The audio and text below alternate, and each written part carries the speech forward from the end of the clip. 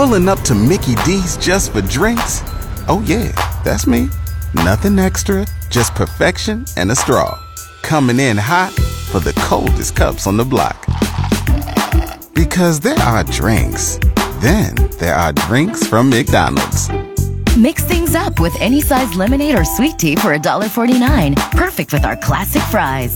Price and participation may vary. Cannot be combined with any other offer. Ba-da-ba-ba-ba. Let's try this again, shall we? ESPN's Jeremy Fowler joined us on the show yesterday. We discussed the importance of the offseason moves that the Bengals have made, and they've done a fantastic job of retooling that roster to put themselves in position to when they do get Joe Burrow, that they could potentially be instant playoff contenders. Jeremy Fowler, though, had something different to say. Take a listen. But the AFC North is a division that really fascinates the heck out of me right now. I mean, you have the Ravens, who have MVP quarterback Lamar Jackson. You have the Bengals, who have the number one pick and are about to get Joe Burrow, and who has spent a ton of money this offseason. The Browns have Baker Mayfield and all the money and acquisitions they've made the last couple of years. And then there's the Steelers getting Big Ben Roethlisberger back.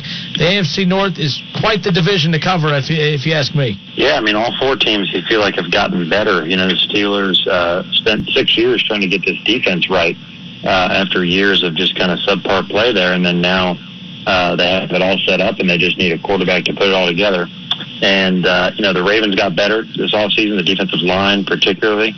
Cincinnati spent, $150 million mostly on their defense in free agency. So, the Browns and the Bengals both, even if they're 3 and 4 in the division right now in the pecking order, all have a chance to be very competitive.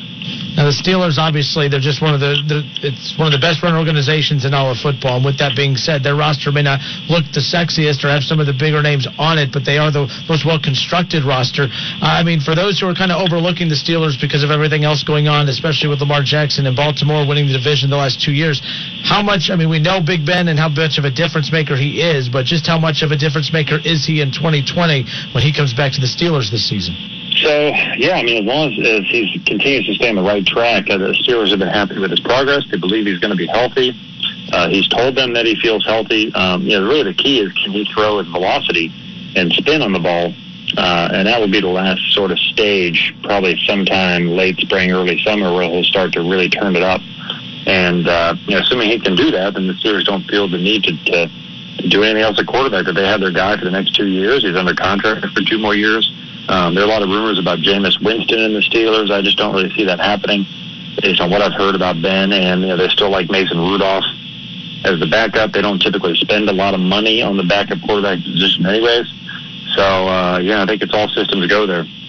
I'm glad you bring up backup quarterbacks. One thing I talked about earlier in the show, when it came to the Cleveland Browns, it didn't really click to me at the beginning when it came out that they had signed Case Keenum to a 3-year, $18 million deal.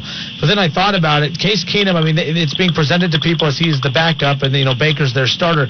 But Jeremy, I can't think of a scenario where a guy like Case Keenum, who has had a lot of success as a starter, why would he marry a team for 3 years as the backup? Is there messaging to him behind the scenes that, hey, maybe we are not as convinced that Baker is our guy moving forward, and he could be a potential replacement if things go south with Baker?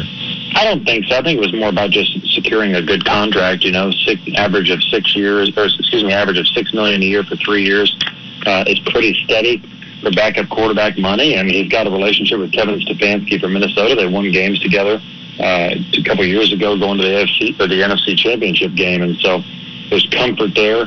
I think the Browns feel good if he has to play games for them that he can win. And Case has been around where he started in Denver, he started in Washington. Both scenarios didn't work out, so he might not get another crack at being a starter unless he goes to the right place that can fill in and win some games. And so Cleveland was that for him. I don't think it's any sort of indictment on Baker at all. I just think that it's the best backup plan they feel like they can have right now, where if Baker does struggle for 8 to 10 games, and they know Case can win for them. ESPN's Jeremy Fowler with us here on the Justin Kinner Show. Another thing, too, over the weekend that you reported on that the Cleveland Browns were close to a deal with Jadeveon Clowney. Of course, it kind of fell through late. Clowney asking for a lot, and I think that's kind of what has allowed him to still be available at this point in free agency. From what you know, what led to the conversations dropping between the Browns and Clowney, and is there a chance that they can resume those talks? Well, there's always a chance. I think they left the door open, but, early last week, and even the day before, when they were signing Adrian Claiborne, who's sort of a flex number 3 pass rush option, they were still looking at upgrading there, and I'm told they had pretty productive talks with Clowney. Nothing got done, obviously, but they felt that they were in the mix there, and I think it's going to be Olivier Vernon or Jadeveon Clowney at this point, unless they find somebody in the draft. Vernon obviously still on the roster. He can still play. He's got the $15.5 million cap hit, so they could, if they decide on Clowney, they could essentially switch that out. But I know the Browns have been looking for value, and when it comes to value, I don't know if they're willing to get up $16-17 million a year for Clowney. I think they were pushing hard to maybe get it at their number, and if they can't have it, they might not move on it. News that came out just a little bit ago, earlier this afternoon, that Antonio Brown now with an agent, and you've been following this case closely, obviously, with the Steelers, the fallout between Antonio Brown and the Steelers at this point.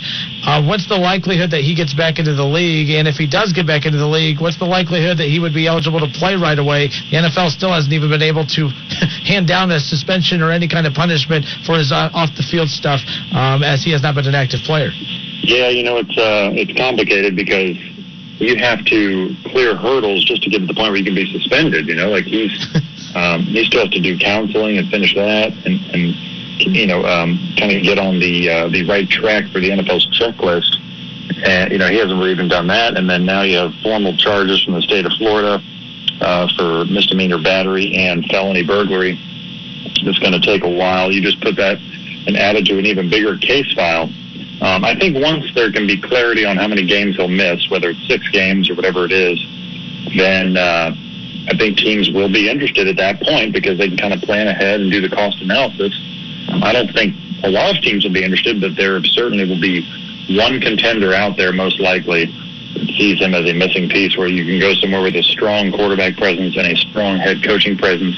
I think that's why New Orleans looked at him originally last year.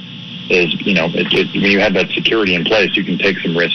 Last week, of course, the video making the rounds of Lamar Jackson throwing with Antonio Brown, that got a lot of people talking. With that being said, you said there's not going to be a long list of teams that are going to jump in line for him, but there will be a team. What are the chances that that team could be a Baltimore, and what are the chances that Pittsburgh and him could ever bury the drama from the past? Is that door still open for a down-the-road re-encounter? Well, the latter, I don't really see that now. The Steelers, they like to keep lines of communication open with former players, especially great ones. So, I would never completely rule it out. But I don't see Ben Roethlisberger and Antonio Brown playing together again after, a lot of issues and tensions that were never truly quelled.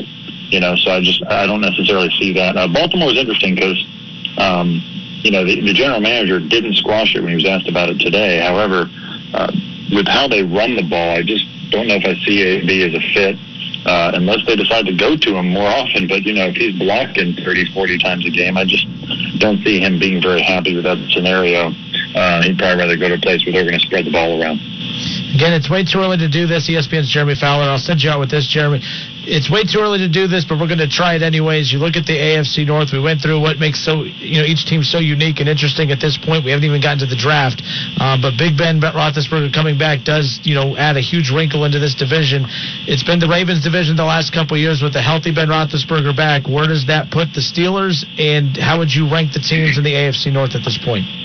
I'd still put Baltimore 1. I think the Steelers can be a playoff team if they just get a little more around the offense in the playmaking positions. I like the Eric Ebron signing, but he's still a bit of a wild card. He's a good red zone target, so I think they'll use him the right way. But he's had his problems in the NFL. So James Conner, Juju Smith-Schuster, those guys need to stay healthy and do a little bit more. And if you can get an option in the draft to help you as well, that can go a long way. They have a couple of young players that they like, but they just need more offensive firepower.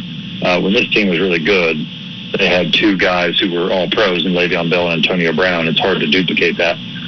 So I still have Baltimore 1, Pittsburgh 2, and then I probably got the Browns 3 right now with the Bengals a very close 4th. But I really think all 4 teams have a chance to be pretty good. All right, well, good stuff. ESPN's Jeremy Fowler, good enough to join us here today. Jeremy, thanks so much for your time. Enjoy the rest of your week. Take care. Be safe.